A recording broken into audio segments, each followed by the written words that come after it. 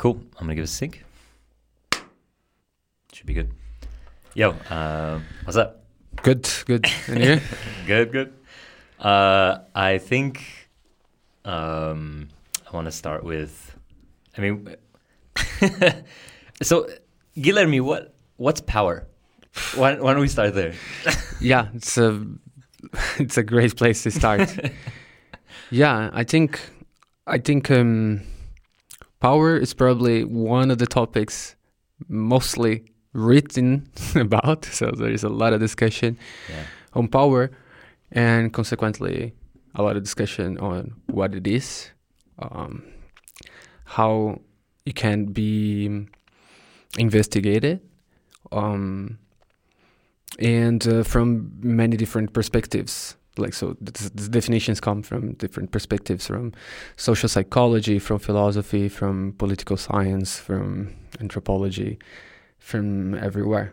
So what we will be talking about is social power, right? So something it's irrelevant, but just to narrow down action potential. But it would be cool if we started with maybe give us the broadest view of power, and then to put what social power is in the context of power in general, and then let's focus on social power.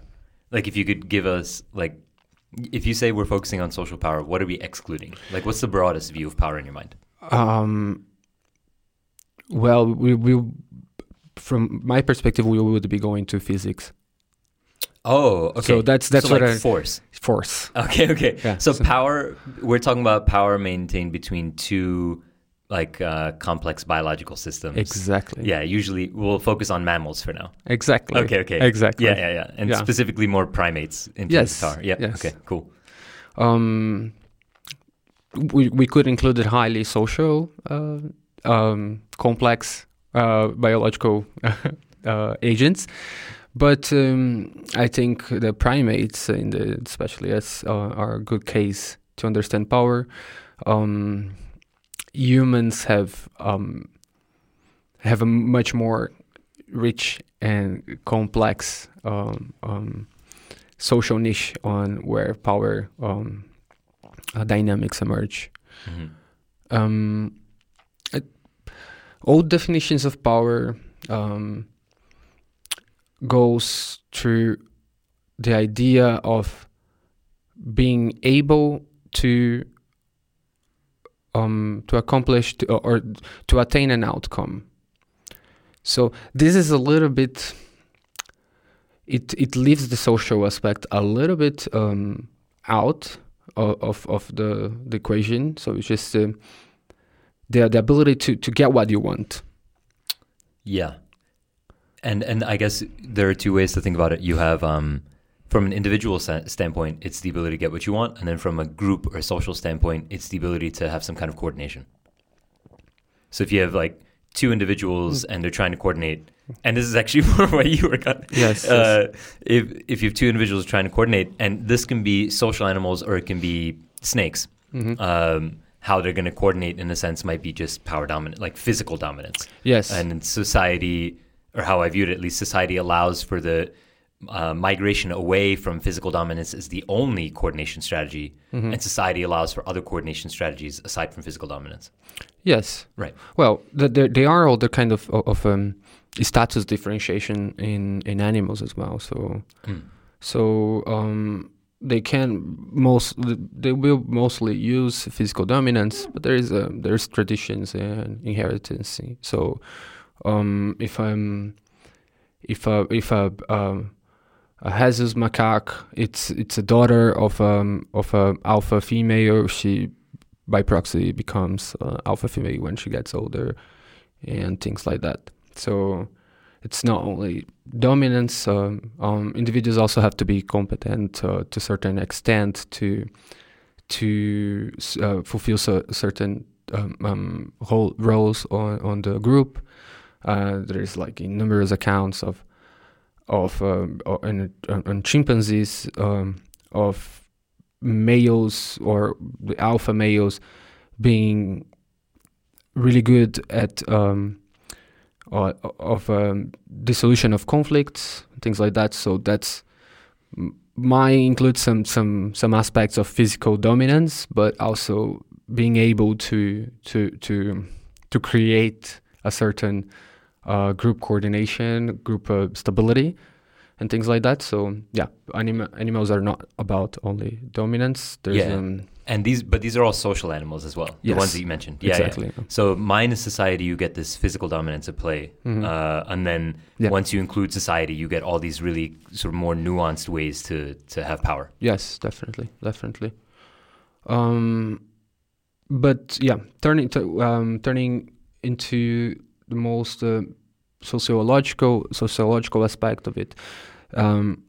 Definitions of power goes through the idea of interdependence. So there is no. So now we are going into the social perspective of it. So there is no powerful without powerless. Mm-hmm. So there is always power is always relative. So within this definition, so would be the capacity of attaining an outcome in despite of resistance of a second party. Right. Okay. Yep. So your outcome could be, or my outcome could be changing your mind in relation to what you believe. It could be getting a resource that we both would like to have. So in this case, we're going purely, and I think it's probably the most useful the definition of power when we go into the interrelational aspect of it, and rightfully so, because within social animals there is no powerful without powerless. Yeah, you can't be the most powerful person if you're standing alone in a field. Yes, right. Exactly. There needs to be somebody else. Yeah, which also, and we'll touch upon this probably later, but introduces an interesting problem of when you have power, you have to ensure that the people you have power over also survive. And if they don't survive, then you might lose access to power. If you're competing purely on survival grounds and your survival isn't contingent upon the survival of the people, then they can die. It's fine. Mm-hmm. But usually most social animals require the societies that they're embedded in. And therefore, the powerful need to care at least to some degree for the powerless. Yeah, definitely. And that's where it gets interesting, right? Yeah. Because then we have all of this more intricate and different kinds of aspects of the investigation of power. And then, again, like several definitions and several ways to look at it. But that's where it gets interesting. Because standard definitions would go through dependence-based power. So it's kind of an idea that it's really useful for experimental research, because we can define variables that we consider to be a relevant variable for observing the exercise of power. So what we have is an asymmetry on resources between us: influence, knowledge, material resources, whatever. And the dependence between what we both wanted to achieve will be influenced by the asymmetry that we have on those resources, and therefore we can look at the lab what happened and how people make decisions based on these asymmetries. There is other kind of asymmetries. That's where I said that it gets interesting, that I think you would find actually more interesting. On you mentioned before power as consent. So the idea that to be powerful, you have to have people to be powerful over, and those people to consent to power, they also have power over you. And the other branch would be the identity-based, that I think you would be more interested on the idea that like we can have asymmetry on resources, but our identity also shape the way, or also shape what we think that is a valuable resource. So your professor can grant you recommendation letter, but if you are in academia but you actually wanted to be a musician, the recommendation letter has no power over you. So there is, or also in the identity base, there is this idea that you also increase your power by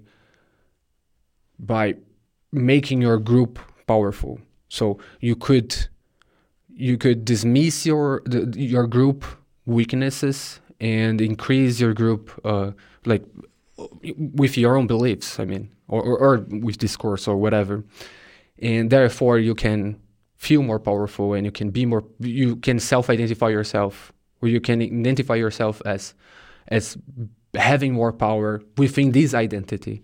So there are all these branch of definitions and investigations of power. Then we will all go through the. I think there's a lot of conciliation that can be done. It's just because there's so many of research prints and so many definitions, so many topologies of power, that it becomes a little bit. And I'm only talking about more kind of a philosophical to psychological perspective on it. We can go to sociology, and then it gets much broader than that. Yeah, I think there are a few things that made me think of. One is about consent, and how consent is only useful unless you have so much power that you can suppress consent.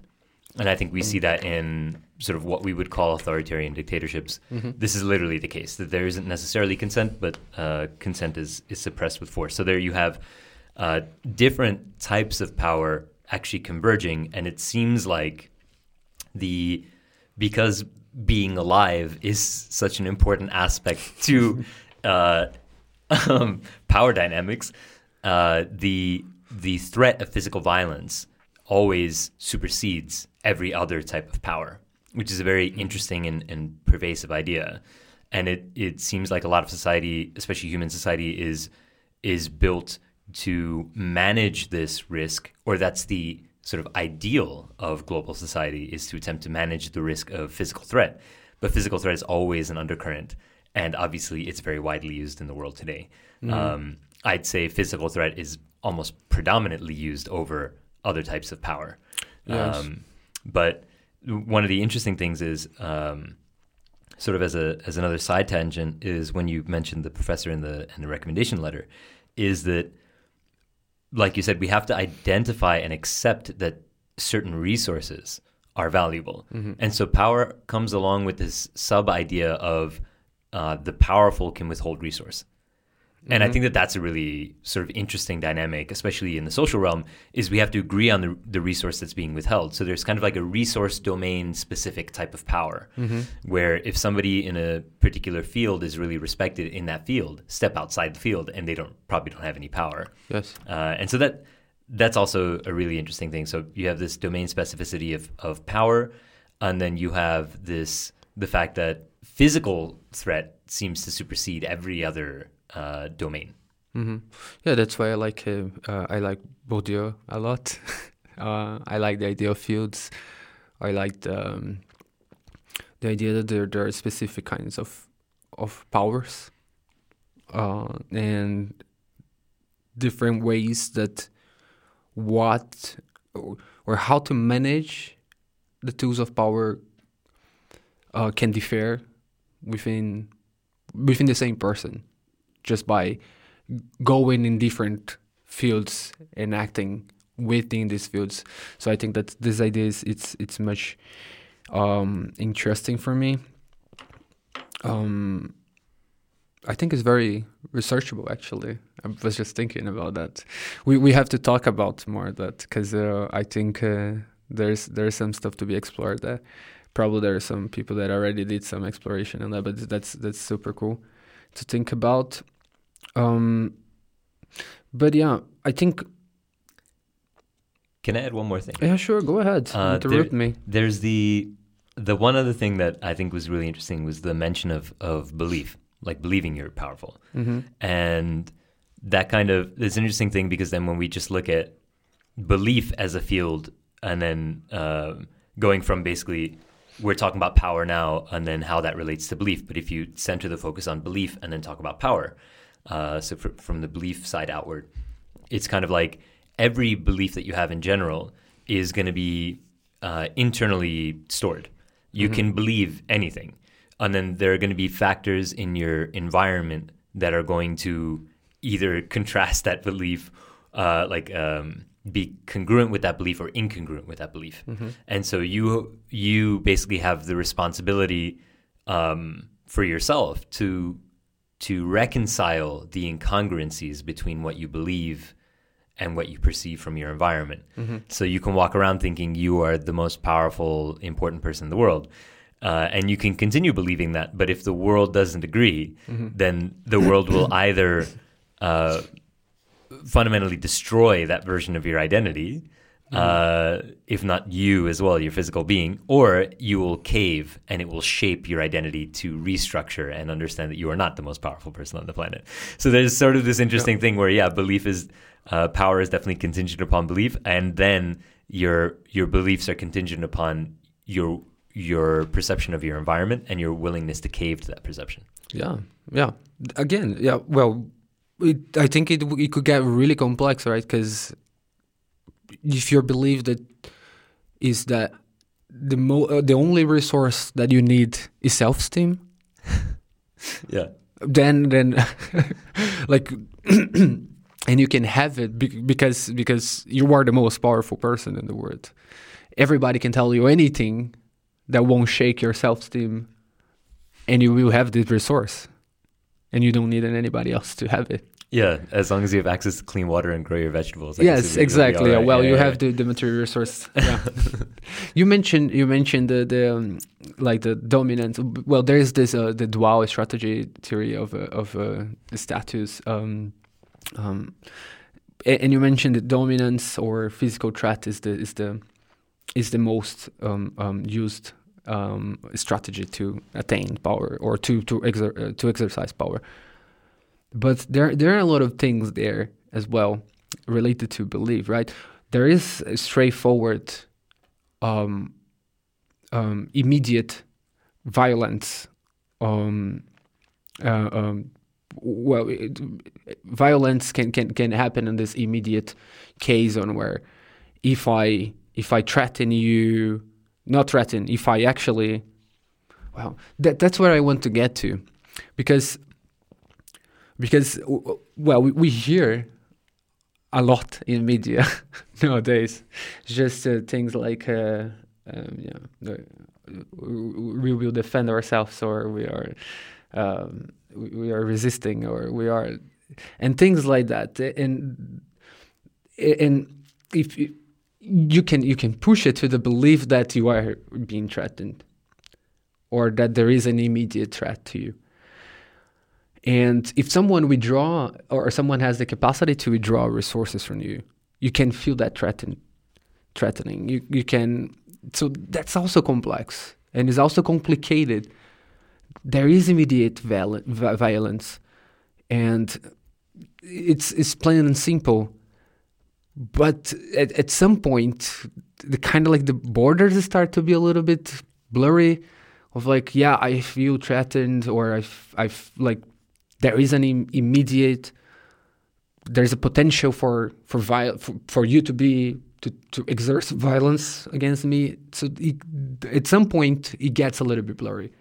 So I would be even more.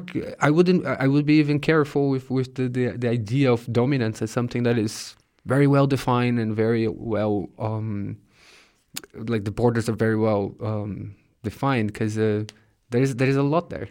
Yeah, and I think that this is used to great effect in a lot of art as well, is the undercurrent that the threat of violence is present. Mm-hmm. And I think that's just because of, unfortunately, how present it is in our daily lives.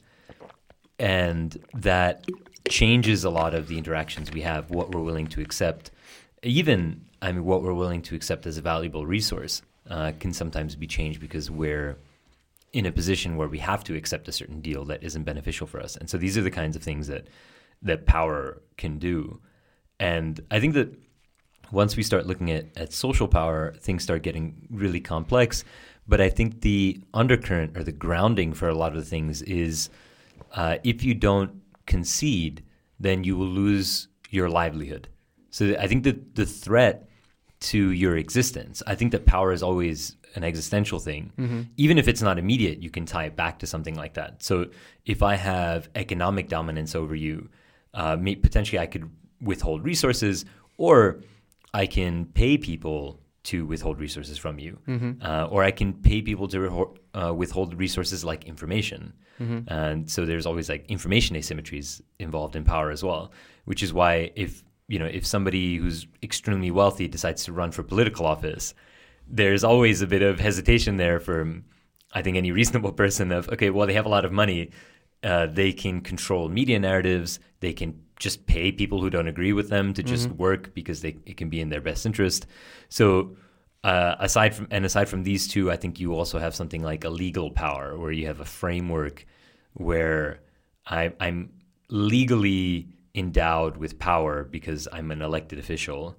And then that allows me to, again, use the force of the state, whether that's prison or police or military, whatever. So it's very interesting. And like you said, very difficult to disentangle what power is when the base power is, if you don't accept it, at some point it's going to impact your existence. It's always an existential threat. Yes, I agree. I think I still have a long way to go with my research, especially on this domain, because I hope I get somewhere, but start to shape some views on it, and it looks like for me. I don't want to just draw the line and say that I'm right, but I just wanted to put it out there. Maybe there are concerns, there are material concerns, and there are psychological concerns, and that's how I would go about it. So the things that they are materially needed for you, and the things that you perceive as needed, and probably there is a blurred line between them as well. But that's how about I would go. Maybe as I think you like it to put stuff. There is a spectrum of materiality and beliefs in the other side, and somehow in the middle there is something in between them, and is that and then we can characterize everything on this axis as resources. Yeah, that's interesting. It's almost like the same spectrum I was defining before, which fully agree with which is that on one end you have somebody who only believes what they want to believe, and then somebody who's only impacted by their environment. And everything we have, the identities that we build, are some mixture of the two. Where most people fall on average on that spectrum that we can paint. We'd have to think more about that. But everybody is some kind of mix of, I have these beliefs, and my beliefs to some extent or to a large extent are shaped by my context. And I think that's true in terms of the resources we think we need versus the resources we actually need. And that psychology plays a big role, which is why a child can throw a tantrum when they're denied television access. They believe they need the resource. They don't actually need it, but they believe they do, and it's psychologically impactful. And I think that's a really good use case. And maybe this just comes to mind, but the exact opposite case is if you look at the Opium Wars between China and the UK in the 1800s. The Chinese population, the Chinese government saw that opium was damaging its population's integrity, its economic system's integrity. And so they outlawed opium. And the UK government was like, well, we make a lot of money off of opium. So they literally waged a war to force the Chinese government to import the opium to its own people. Very, very sadistic, very dark. I think it's a very dark chapter in human history. I think but it just shows that even sort of, it's the opposite of the kid in the television example, where somebody's saying, I don't need or want this. But then a power structure is saying, well, you're going to consume it. Mm-hmm. It's very, very dark. But it's very important to understand the extent of power, and what power can do is, even if you don't accept the validity of a resource, other people can, with the threat of withholding other things, can force you to consume that resource. Mm-hmm.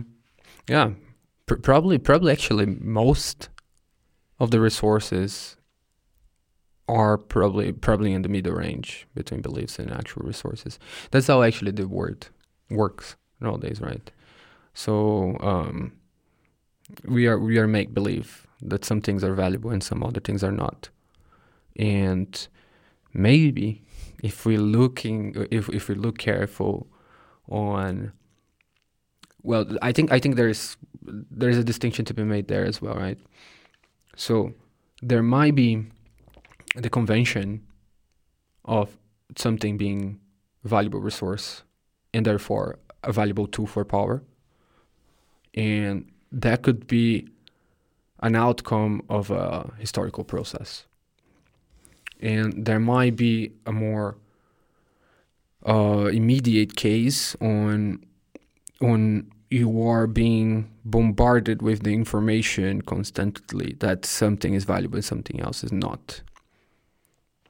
It could, I'm not saying that is intentional, but it could be structural to the point that individuals maintain. The question is, for example, how prestige is sought today, right?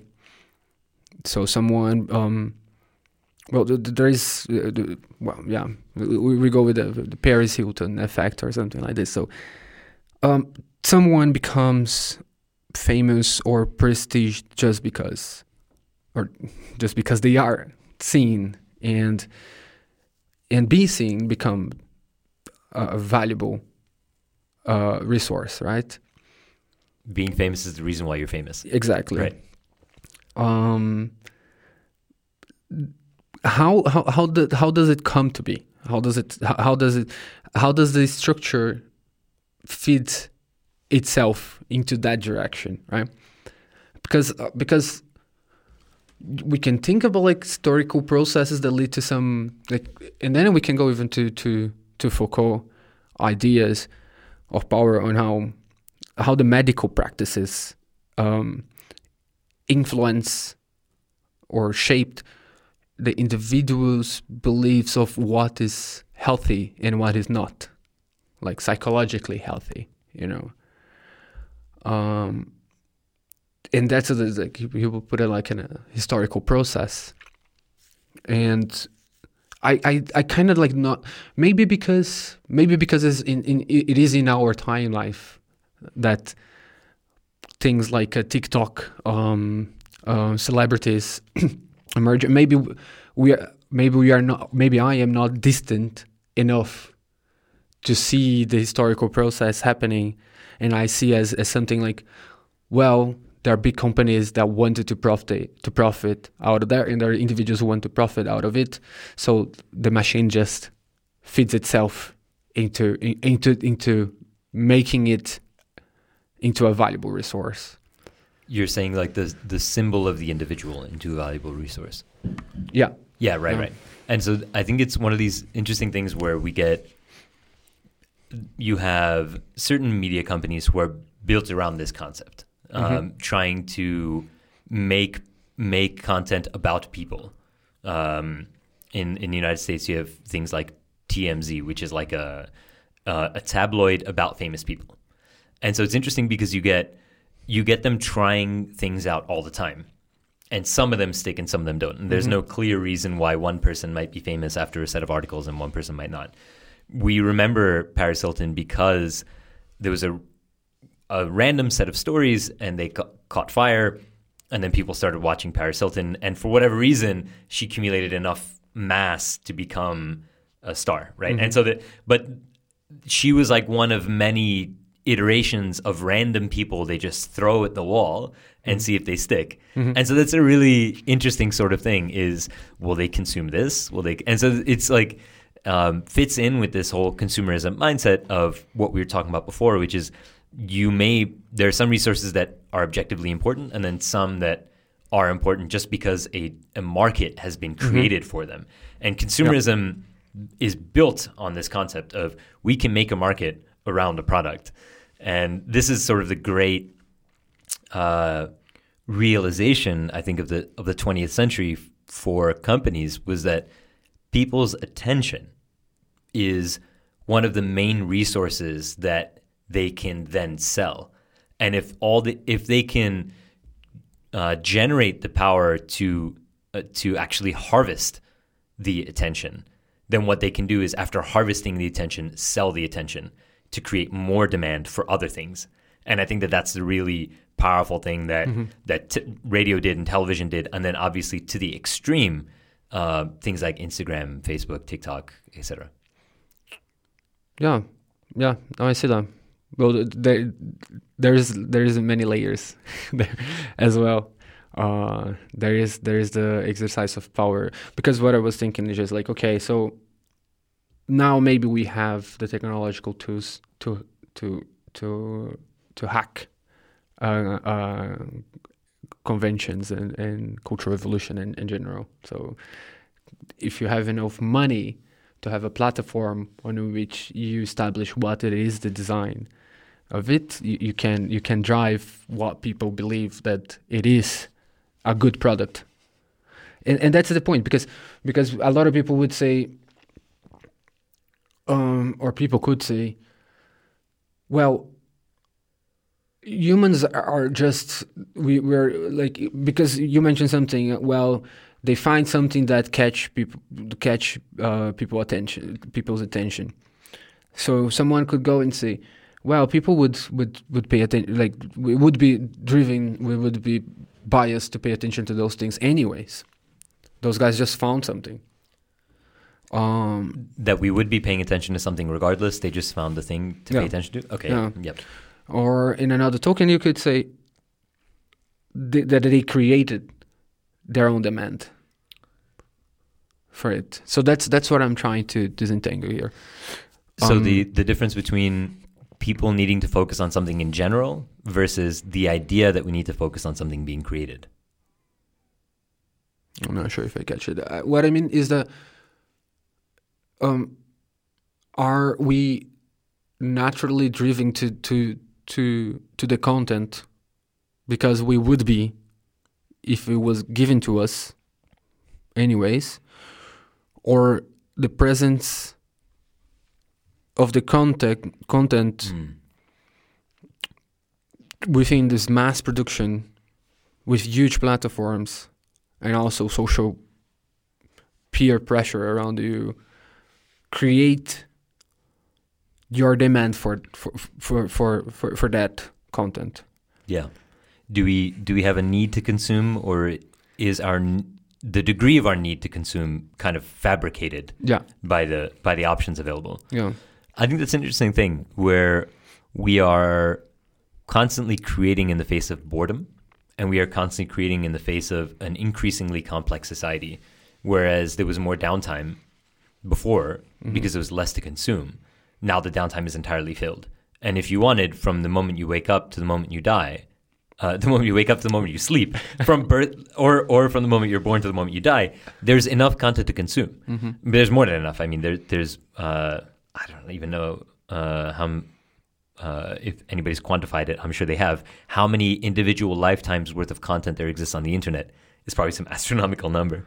But yeah, so I think that's an interesting point, is that, but this is also a product of luxury to a certain degree, is that as we create more leisure time for human beings, as we, hopefully, at least in some capacity progress, not in a sort of a general, all-encompassing progress, but we have progressed in that most people don't do hard physical labor in many places.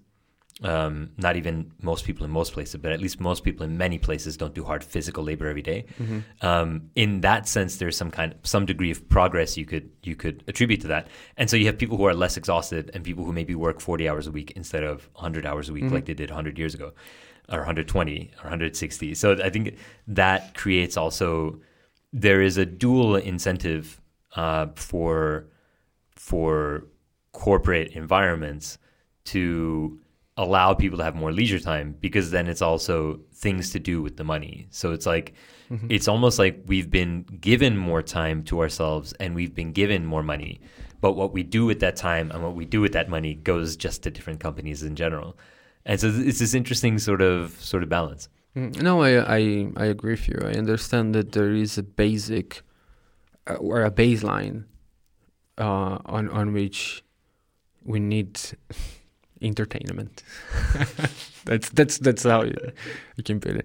So we're bored, and if someone sells something to fill the time, we buy it.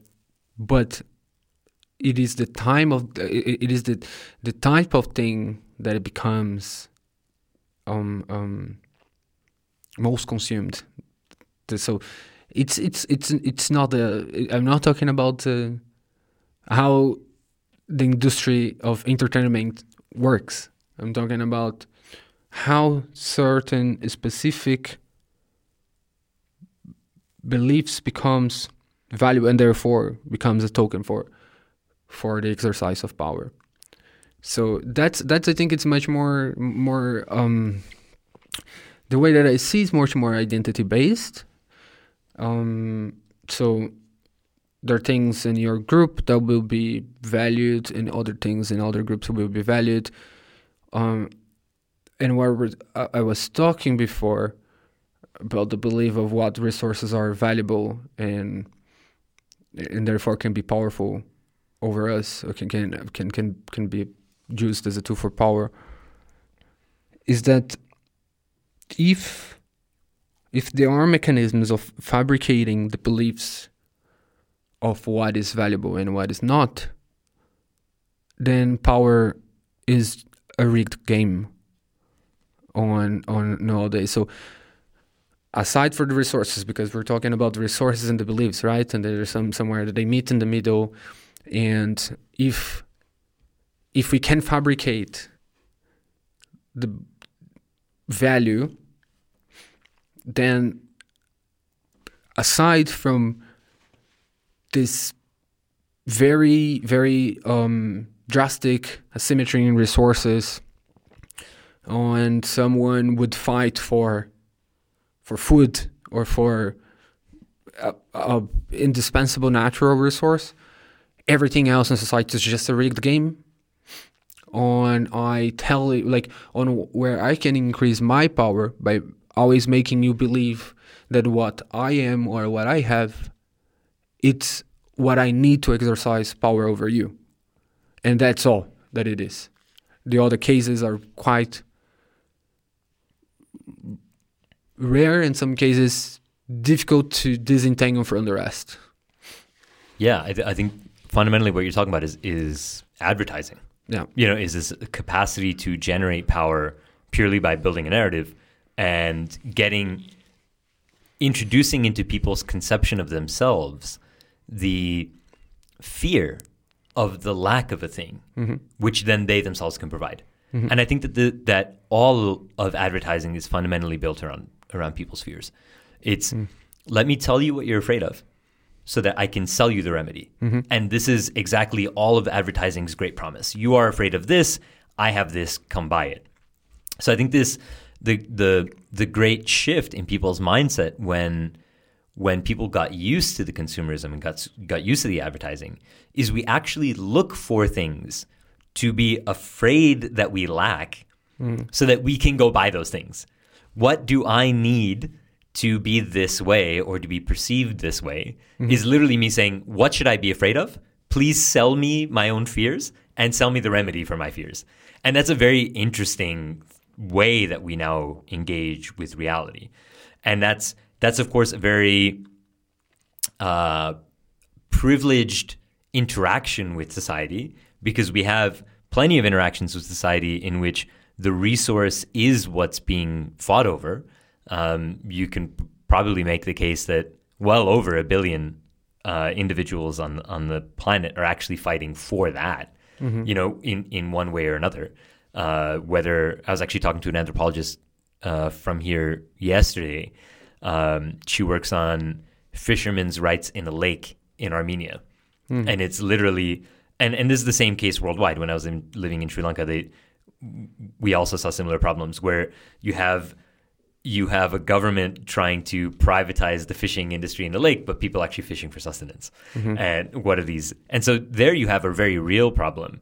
But the interesting thing is how problems like that are sold to everybody else, because then we have this concept of environmentalism. There's the true environmentalism, which is how important it is to actually protect our planet. And then there's sort of like the greenwashed environmentalism, which is the one is an actual, I would say it's justifiable existential fear in a proper environmentalism. And then the greenwashing is the fear that you will not be seen as progressive, and so I can sell you on this greenwashed thing. Yeah. And so that's a very interesting problem. And what you have in this case is environmentalists being concerned about the lake and the individuals and the fish, and then the greenwashed environmentalists being like, oh, well, fishermen are bad because they're not controlling the fish population. So you have these two, they're dressed as the same thing.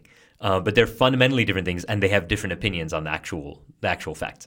Yeah, I think you put it perfectly, because I shouldn't have said that the fight for resources are rare. No, I know what you mean. Yeah. What I meant is it's how entangled they can be with what you like. Your example is perfect. I think it's a lot of things going on. Well, people fight for resources every day, especially third world countries, when every day is a fight, right, for resources. But yeah, I don't know. I think the question, like the example that you gave as the greenwashed, it sounds so first world country, Western kind of like mindset, kind of phenomena, and that's bothersome because it's so loud. Yeah. And yeah, I think people are still fighting for resources, and that's in my opinion, it should be the biggest issue to be tackled in relation to power dynamics, on how to make sure that people can provide for themselves, or we talked about Piketty before, or like, and there has been a discussion in Brazil for a long time, like for the right for land, the right for the ownership of property and things like this. The fight, the power struggle over resources are very real, and I think I didn't put it myself very clear before, but yeah, I see this dimension on where even on where you can take a real fight for resources and kind of transform in a fight for self-esteem. For sure. Yeah, I think that's when you get the narrative from special interests winning the sort of narrative war. Because in every situation you have a war over which narrative is going to prevail. Mm-hmm. And you have to appeal to certain people for your narrative. And I think the thing about something like greenwashing is it's a very cheap narrative to produce, and it's a very cheap narrative which provides, like, as somebody consuming that narrative, if I'm accepting the greenwashing, it allows me the self-esteem boost and allows me to do nothing. Mm-hmm. So I think the great victory for special interests, for corporations when they're trying to win a media narrative, is to offer the general public consuming that narrative a cheap way to feel good about themselves, Mm-hmm. which costs them nothing, and to make them feel like they're actually on the right side. That's that, because usually the narrative being sold by the sort of potentially anti-capitalist side, or the side trying to change things, the environmentalist side, is that there is work to be done. And that's a more difficult thing to sell. You can feel good about yourself, but but there is work to be done to do that thing. And that's a lot harder to sell. Like environmentalism is much harder to sell than greenwashed pro-earth kind of bullshit. And so I think that's where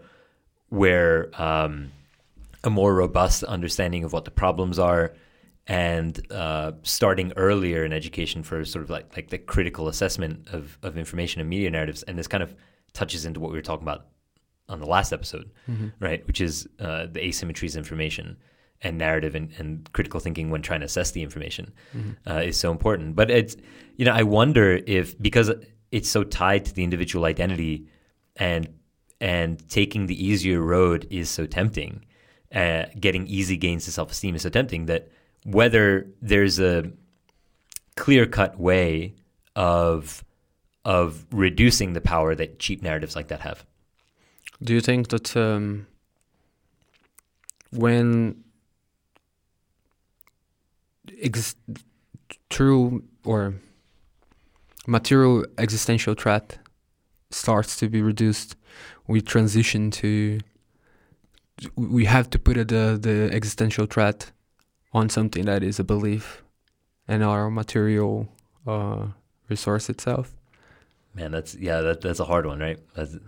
It gets us into, like, I think a dark territory where it's like, well, when you remove people's need for the resource and you create this privileged, sort of more luxurious position where they only have wants, like desires for resources, beliefs that the resource is necessary, rather than the belief actually posing a physical threat, then we get into problems. Like, do you only transition from living in an overexploited country to living in a country where you are just inundated with advertisement and things you should buy, or can we transition from people actually fighting for needs that they resources that they need?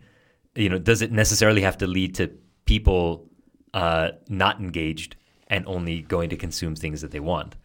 I think there's probably a better way there, where we transition away from consumerism while still providing the resources everybody needs. It's sort of more of a Marxist view on the theory view on how society ought to progress, without lapsing into anything like communism or hardline socialism per se. But there is a sort of everybody ought to have their needs met type of belief, which can, I think, be done without lapsing into this this more consumerist pro-capitalism mindset. But, well, it still makes sense for me that consumerism, it's the will for power manifested, right? So you look around, you see what is valuable, and you wanted to have it because you want to have more power, right? Well, because you're still attached to the existential threat that doesn't exist anymore. You still live in a welfare society, and if you go jobless, you're gonna have a social security, you have social housing, and you have a community that can help you out. You can have you have a big family or whatever, and you still have to strive for power, because in your mind, in your on your evolutionary path, what happened was that if you don't, you die. So look around, see what makes you more powerful than others, or what makes other people believe that you are more powerful than them, and get it.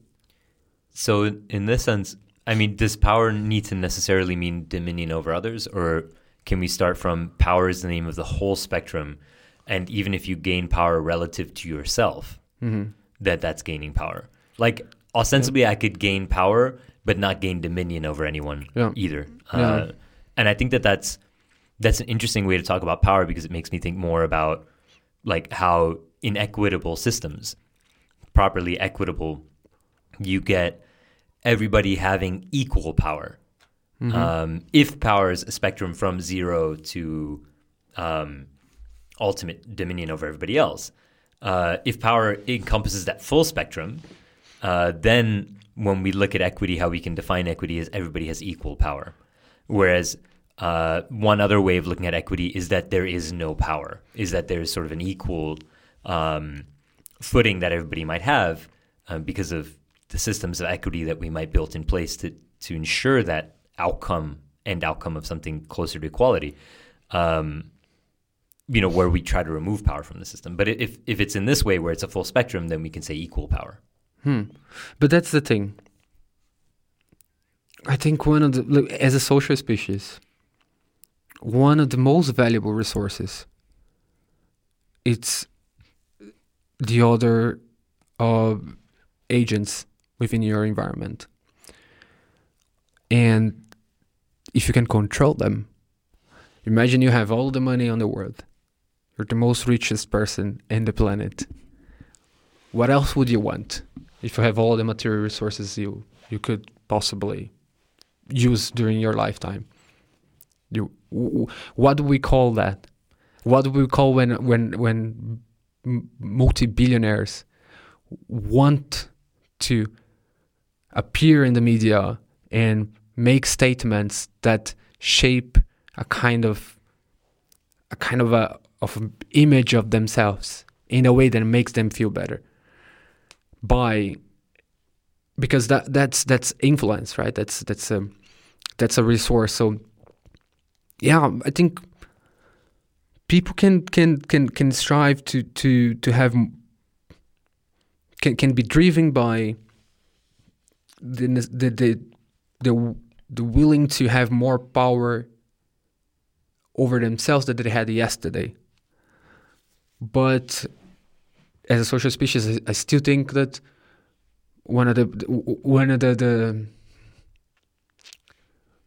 on the end of the spectrum of resources, the resource that would be most desirable would be power over others. If you have all other material resources that you can have, what can you do? I want to control what the others, and it can be so. I don't want to use the word evil. I want to use something else, but like malicious. Malicious, yes, that's good. The idea that you can make someone do what they don't want it to do, it's a hell of a kind of boost for your self-esteem. So you're working on your own self-esteem. You want it to feel powerful, and the way to do it's by making someone do something that they would not do. So it's hard to. I think as a social species, it's hard to disentangle the thing. Like, yeah, we can go stoic, and we can just like, yeah, I just have to improve myself. But there is the aspect of I want to be seen as holding this identity. So all of these self-improvement gurus and all of the people trying to have morning routines and doing all of this complicated kind of schemes to plan their lives. Yeah, some people wanted to be better. Some other wanted to be seen as better, and that's a side of the story. But I think there is this kind of like malicious ultimate power that is. I wanted to be sure that I can make people do what I want them to do, or I wanted people to believe whatever I want them to believe, and so on and so forth. So I think you have individuals who have very little capacity for empathy, if at all.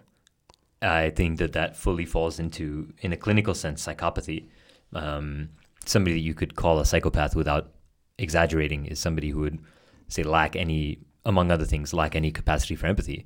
I think that those individuals are capable of seeking power to the nth degree, in that they have no capacity to feel empathy for the attainment of ultimate power over others, to do and believe what they want. So I want to make everybody do what I want them to do, I think is indicative of a very large psychological problem, in that they have a lack of empathy there. I think that individuals, while we might want some people to do some of the things we want some of the time, I think we're also okay to acquiesce to doing certain things that other people want some of the time. And I think that we're okay with this kind of balance. Like a parents and child. I think even like friends. Yeah. Yeah, I think any friends, any relationship that we have, any healthy social relationship, what makes the power equal is not full equality in every domain, is equity through the idea of, I have power in this domain because it makes sense, and you have power in this domain because it makes sense. I think that's how a healthy relationship functions. If one person has power in every domain over the other person in their relationship, that's not a healthy relationship. That's a power dominion. Mm-hmm. It's a subjugation of somebody else. It's not a relationship. Mm-hmm. But I think what we have with healthy relationships is, I will do this, I'm good at this, or I will do this because you hate this, and you will do this because I hate it, or you will do this because you were good at this. I mean, so we have that balance. So I think that's where, when we're looking at relationships, equity makes sense. And this is in romantic relationships, this is in friendships, this is in co-working environments, where we have to balance based on a more nuanced task and competency and desire related power structure, rather than just the pure bureaucratic corporate structure of, this is the role, this is the person, and try to fit everybody into boxes. And of course that system doesn't work well and isn't psychologically healthy for anybody involved, and creates a hierarchy of power, as opposed to some kind of more flat hierarchy of, we'll do the things we're good at and the things we want to do. Mm-hmm. What about if you believe that you know what's best for the other person, and therefore they should do as you think that they should do? Like entirely? Like you think you know everything that's best? Yeah. Yeah, I would say that the person's delusional. And I would also say that they lack respect for that person. But there is the case of the parent and the child as well. Like you can. Parents are delusional. Yes. To have a child is to succumb for a period of time to absolute delusion, right? I mean, I know, and there are times when and this is a sort of consenting, fully cognizant agents, right? Like we have cases where people are cognitively impaired, and so they aren't capable of caring for themselves. And so that's a different thing. And you can look at children as cognitively impaired, right? I mean, they're not there yet functionally. So you can say, yes, you shouldn't eat the rat poison. I know it's bad for you. It is. But after a certain point, I mean, a parent trying to impose on a 14-year-old is a completely different thing from a parent trying to impose on a 3-year-old. Mm-hmm. And then as they start getting older, it becomes more and more ridiculous, where instead of imparting advice, you actually try to impart control. I'd say it's a very unhealthy parent-child dynamic. Mm-hmm.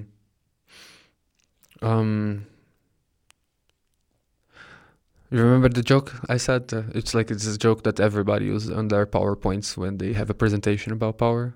On what is the masochist said to the sadist, "Beat me," and the sadist say, "No." So it is kind of like a good example of how how we build the beliefs of what's the resource. So the masochist for the masochist, the resource is to be beaten, right? So he wants the sadist to beat. So he wants to actually change the masochist, the sadist intention, which is to beat them, and it goes against I think it goes against what you're saying about like, okay, well, there are people who are not empathic, right? So if I wanted to be mistreated, and I wanted to do something that he would not do, and this thing is actually mistreat me, that's it's not, it doesn't look as malicious, right, as the whole thing. But I think like those are domain specific. It's domain specific. Yeah, it definitely like I mean, there's the whole there's like the whole community of like the sexual fetish of dominion, but you don't necessarily want to be like urinated on all the time. Okay. Sorry, I didn't mean to say it's not necessarily that's a thing. It's just that, you know, you don't want to have somebody have power over you all the time. Yeah. But there are certain cases where it's erotic, and so we might play in certain ways. But I think it's still a play. I think it's still a suspension of the reality. What about people in cults? They hold the belief that they are actually getting something out of it, right? They are getting the community, but they are deeply being like, they're being depleted, that they're being like robbed of actually a lot on their lives.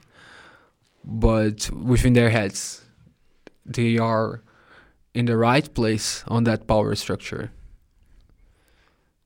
Yeah, like religion. Like religion in general. Yeah. Yeah. Yeah, I think this is still, or this is not still, this is akin to selling people what they're afraid of. Yeah.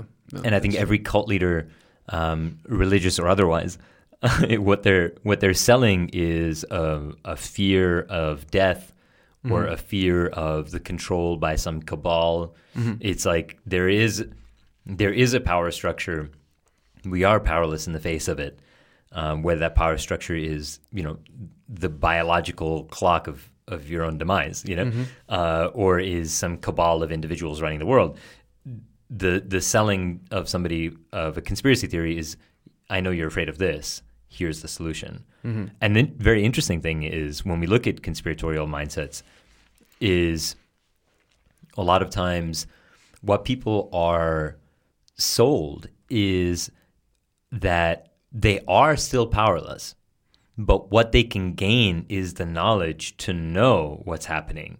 It's like, I feel so uncertain and so and feel such a lack of control with what's going on with society and the earth and human trajectory, that it comforts me to believe that 5 lizards living right under the crust of the earth control all of human activity. You know, and so that whatever the conspiracy theory is, that's an extreme example. But if you take, you know, Bill Gates is trying to microchip us, that's basically lizards living under the ground. You know, I mean, it's equivalent. It's just that instead of lizards, it's people. But the idea is the world is such a mess.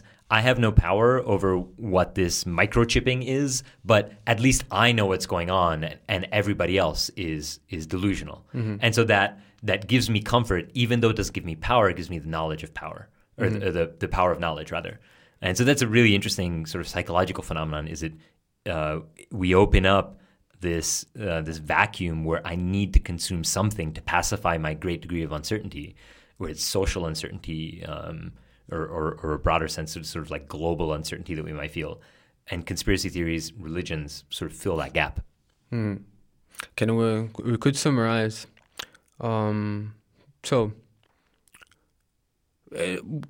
We end up so far talking about the broad spectrum, the macro spectrum of power in society in general.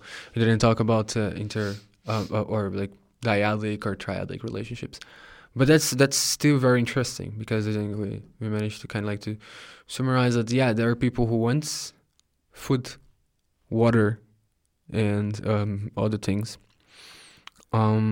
They are people, well, I think it's a genuine resource given the evolutionary pathway and the psychological mechanisms which we operate with, which is belonging. So I think that's genuine. I think you could survive in a cabin in the woods alone for the rest of your life. You physiologically you would survive that, but I think it's for the immense majority of people that would be physiologically hard to do. And there is, on the other side, just the use of fear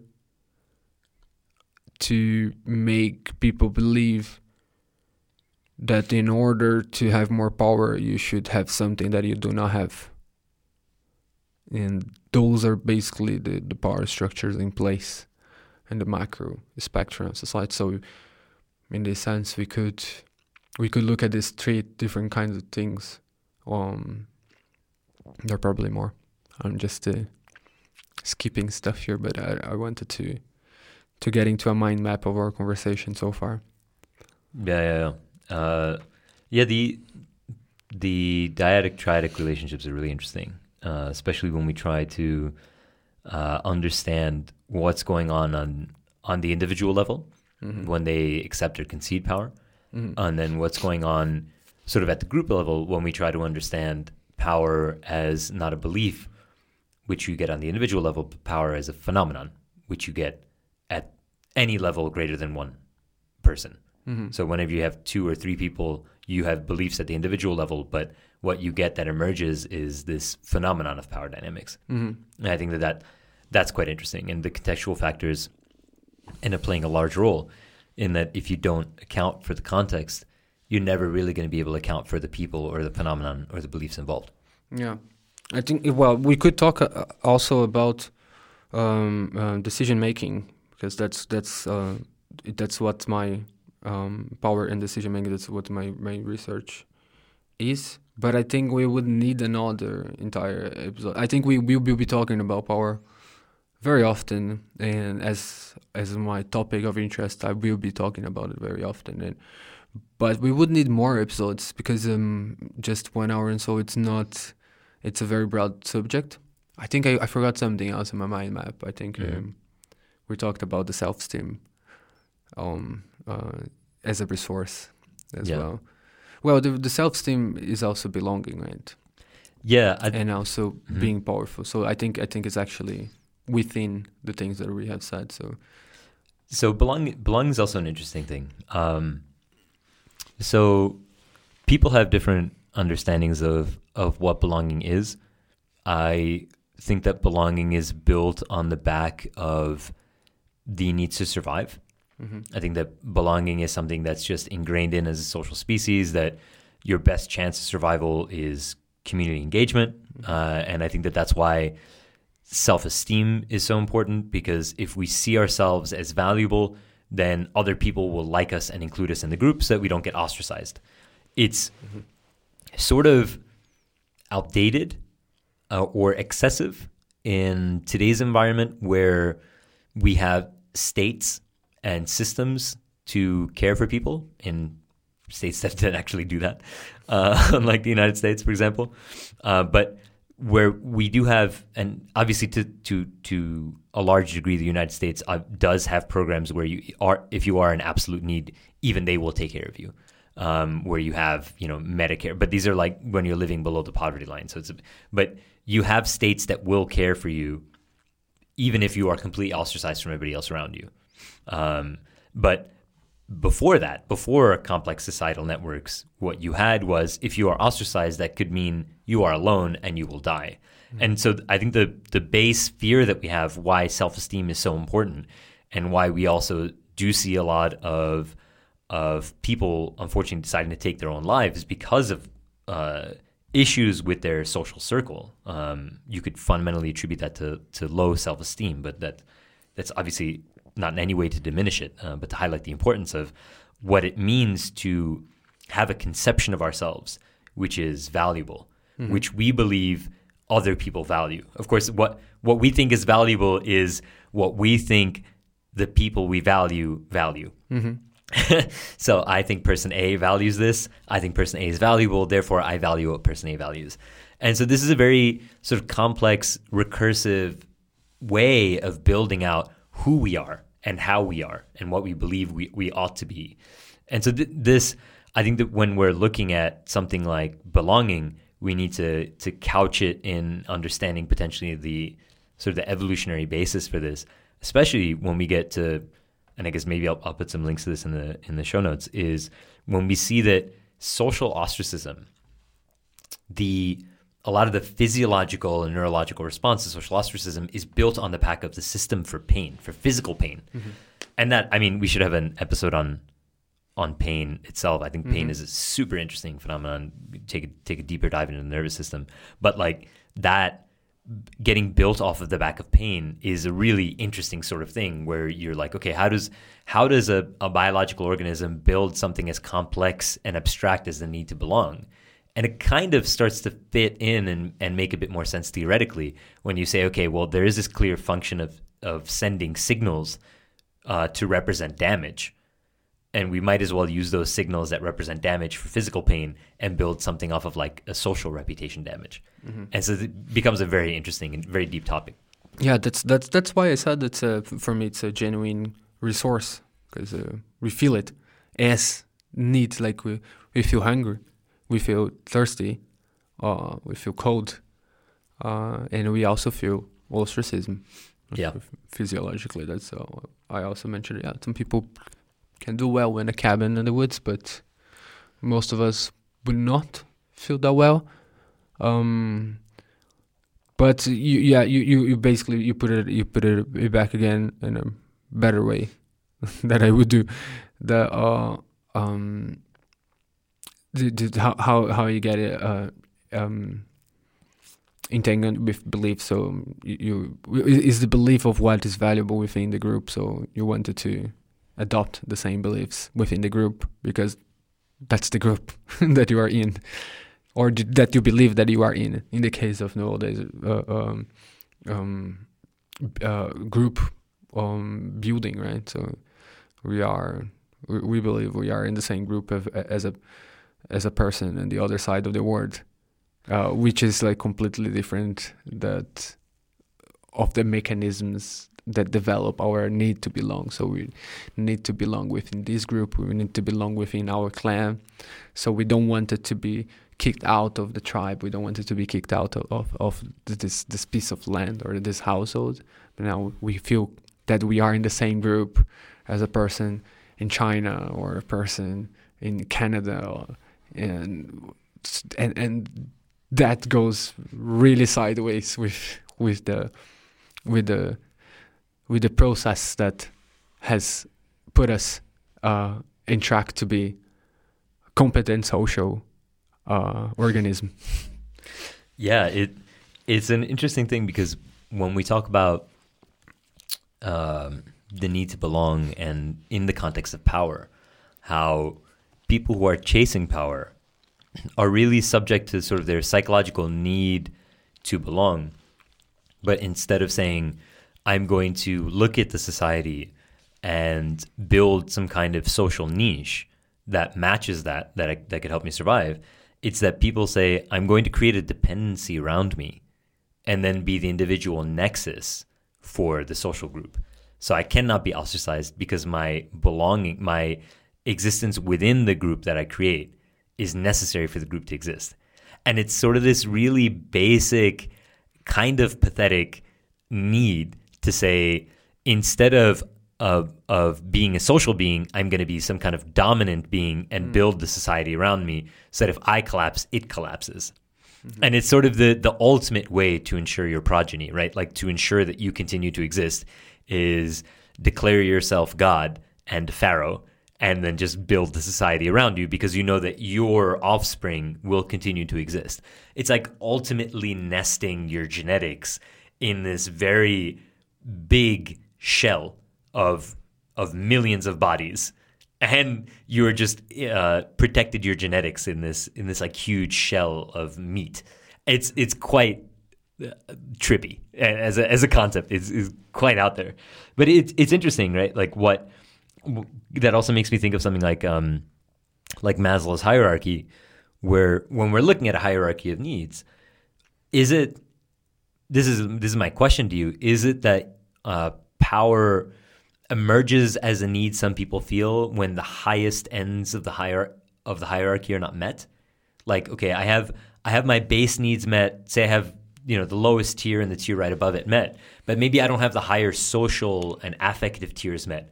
Maybe I try to fill that vacuum with power. Yeah, that was the question I posed before, actually, right? This, as we moved out of the Yes. existential threat, You're right. Yep. are we moving to power for power kind of behavior? Is it that because we don't have other needs met in that social realm, that we see power as a way to meet those needs rather than avoiding power and meeting the needs directly? Yeah. I think that would be the way to go. I think maybe there is something. I think I mentioned it to you before. I mentioned to other people how I feel, and I'm going to do something wrong, because I was going actually to make a distinction between Western societies and like the rest of the world.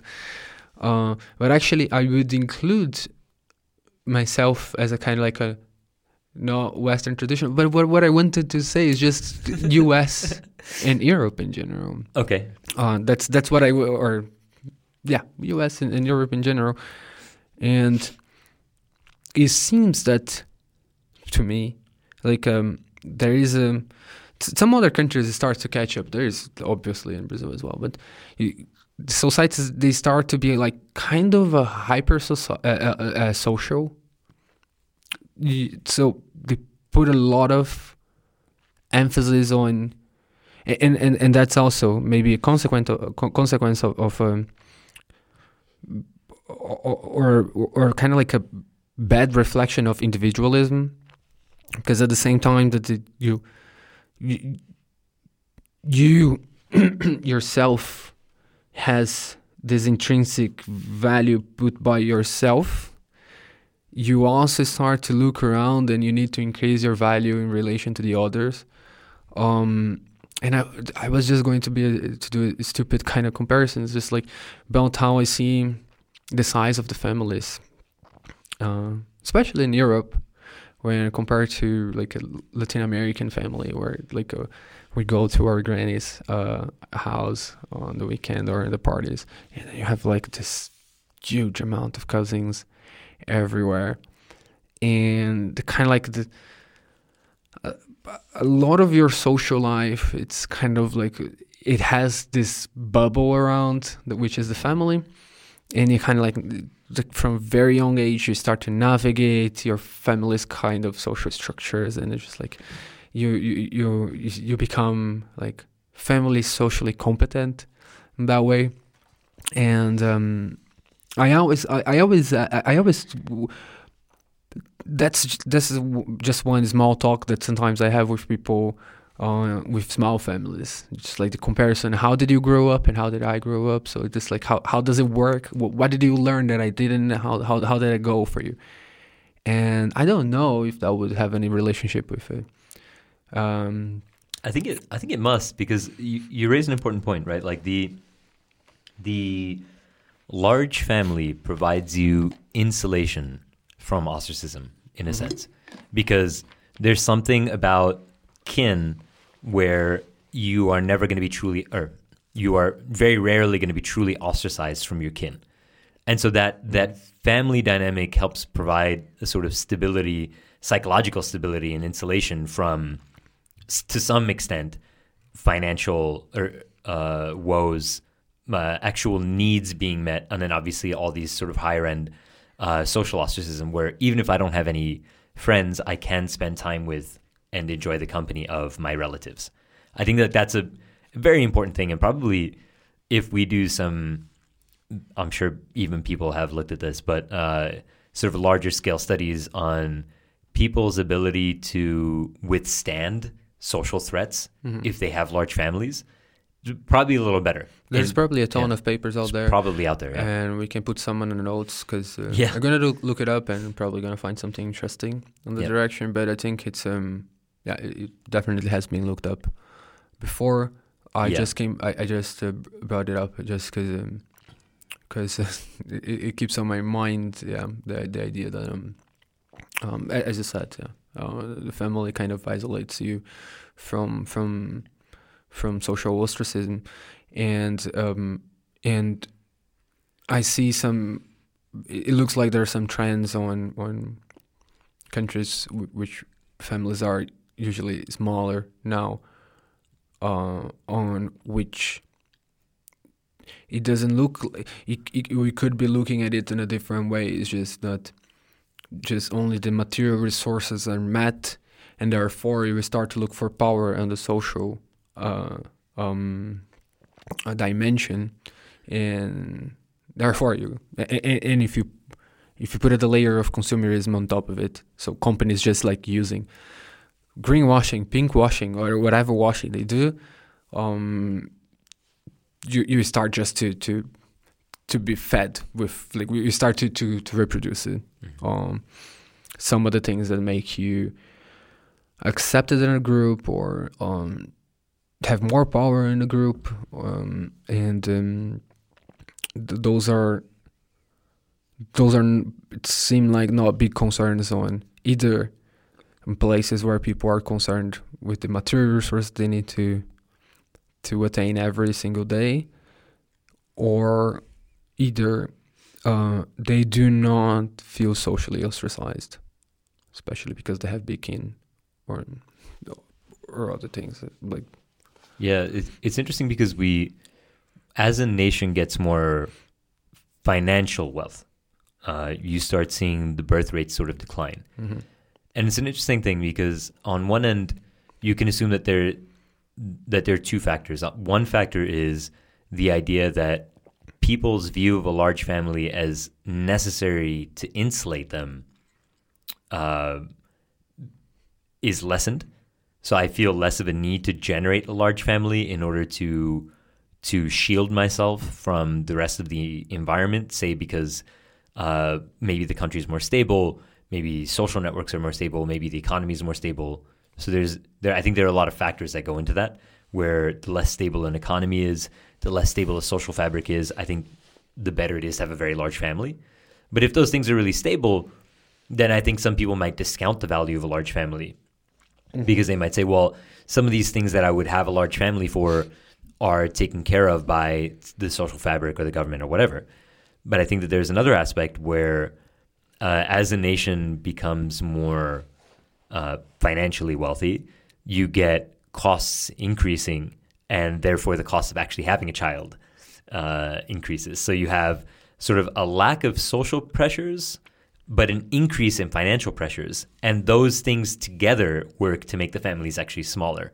But they're two different things. It's like my threats in one domain decrease, but my threats in another domain might increase in terms of how much it actually takes to care for a child. Mm-hmm. In terms of them meeting the needs and the norms, really the norms of the society that we're in.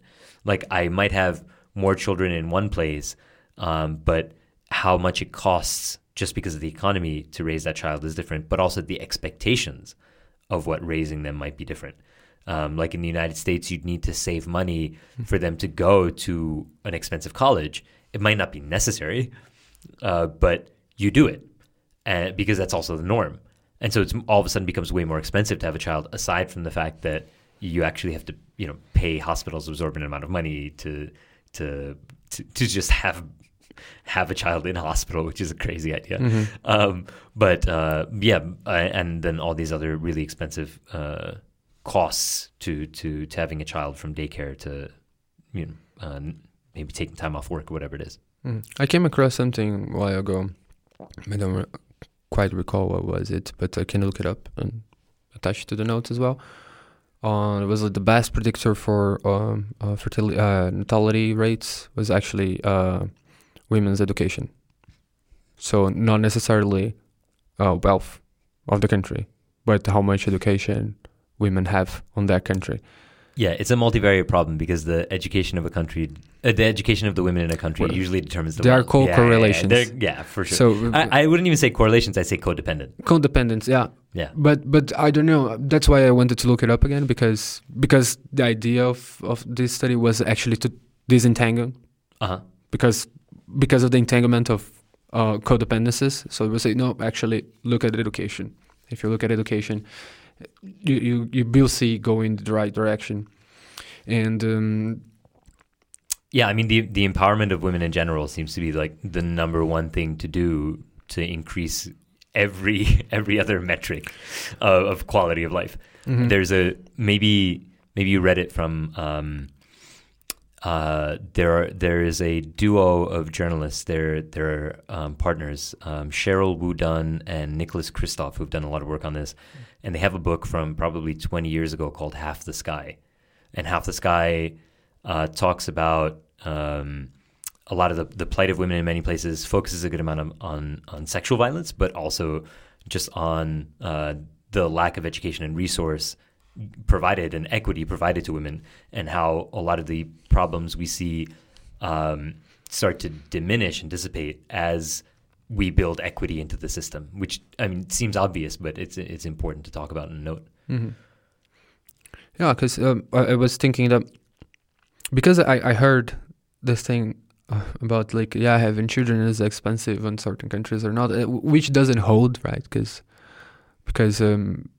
every child needs the same thing anywhere on the world, but the cost could be different. Yeah, the cost could yeah, you could have governments that subsidize, which they do, baby formula and things that children need, and you could have countries that don't subsidize any of that.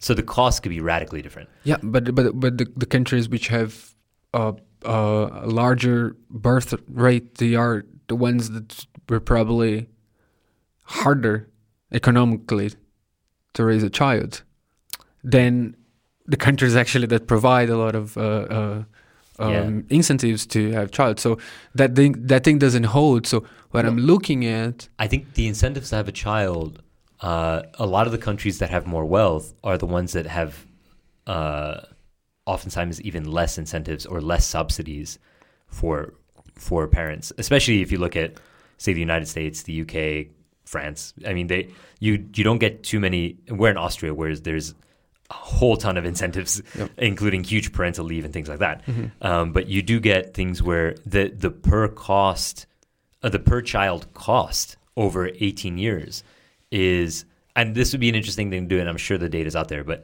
the per cost child rearing from 0 to 18 as a proportion of the average wealth of the country would be like the way to sort of look at this problem. Mm-hmm. And I think my guess is that in the United States is probably one of the highest in the world. Yeah, but I think actually I would agree with what you said before. There is the belief that raising a child is expensive because what you think that the child will need, which is better education, hospital and stuff. So that's what I think. Yeah. It would be. And another thing that I would add there is actually, it might be in a highly competitive society, just having a child decreases your power, right? Decreases? Yeah. It's in a sense that... Depends on the domain, yeah. Yeah. If you're in a conservative community, probably increases your power. Yeah, if you're in like a high impact corporate community, it would probably decrease it. I mean, for women in general, if you are in a corporative environment, or if you're... So... Yeah, there was actually the Nobel Prize winner, right? Of the last year. Yeah, the most recent Nobel Prize winner for economics. So what was she saying? There is a correlation between, I'm gonna butcher her insights now, but we can put it up as well. And but there is a relationship between pregnancy and women's social mobility. Yeah. And I'm not going to go deeper on that because I'm going to butcher it. Yeah. I'm gonna. We'll put a link in the notes. But she's an economist who worked on gendered equity, particularly in the workplace and around pregnancy and the social mobility of women. So it was this is the work that she did, and she won a Nobel Prize in 2023 for this. Well, it is interesting, but yeah, I would go on this as aspects of power as well in today's society. And I don't know how did we get to the child stuff here, but I don't remember. Oh yeah, I guess like how did it get having large families is an insulator of social threat. Yeah. But yeah, then having children is a whole other type of power dynamic where I mean I can think of different friend groups that I have, for example, where some in which having children is very much a part of the reality and part of also kind of acceptance into that world. And then other communities where not having a child is kind of more of the accepted norm. And the interesting thing is what happens when you decide to be a family that has one child. And I think I have a lot more friends that fall into this like group of people that have no children that end up having one child than the people who are like, okay, we're going to set everything else aside and build this brood, 2, 3, 4 children. Yeah. That's super interesting. It just reminded me of the super interesting documentary that I watched a long time ago. Actually, it has a couple of years, and I bring it up this sometimes, especially if this is the topic, and it's about pre-teenager girls on Rio de Janeiro favelas that get pregnant. So they are 12, 13, 14, 15, I guess. It's like 4 or 5 pre-teenagers on the documentary, and they're pregnant, and the documentary is talking to them. So going a little bit about their lives and talking to them. And I have to watch it again, but my take out of it is that like they're super proud of it. They're super excited about the whole, like obviously there's the whole hardship, the whole thing, the prospects of being a child mother, and already the hardships that there is in a favela. But there is a follow-up to the documentary that I didn't watch, but like interviews with them years later, and I have to watch it. I just watched it a few minutes, but I have to watch it completely. But I my take out of it is that they were actually looking at the motherhood as a passage, right, that would grant them some status. Some of them said something about, my mom is going to have to respect me now because I am also a mother, and now I am my own woman. They're like 13, like so. Yeah, well. But because you brought up, there's like depending on the environment you wanted to, and it's just like a really good documentary, and it always got me thinking about like how status are built and how that influences like decisions like having a child that young. And how you try to accumulate a little bit of power, even if it's in the absolute sense of just trying to get into a system that's more equitable for yourself. Maybe you lose freedom and powers in some domain, but you might gain some kind of better equity in your intimate social relationships, like with your parents, say. And that's difficult. Like the things that people will do to better their position. Some of it, which is, if not most of it, which is externally defined by the norms of society based on what's sold to us by political narratives and what's sold to us by commercial narratives. And I think that balancing that power that social structures, political structures, and sort of corporate structures have over us is really important to sort of analyze of do I really want this? Do I really need this? Or is a fear of mine being fabricated, and then that fear being sold to me, and then me spending time, resource, part of my life trying to remedy the fear that I didn't have to begin with but was sold to me. And I think that that's a really sort of important way to try to navigate the world, which is a very privileged way to attempt to navigate it. But if we have the capacity and the luxury of trying to mitigate the fears that are sold to us, then it's beneficial, I think, for our psyche to try to do that. I think that's a good ending note. Yeah, we can wrap it up there. But yeah, as I said before, I think that's a discussion that it could go much longer and will and there's much more topics. We're trying to warm it up, right? Our topics here, so it's a way to start off, and we will be coming back to it eventually. Yeah. Until next time.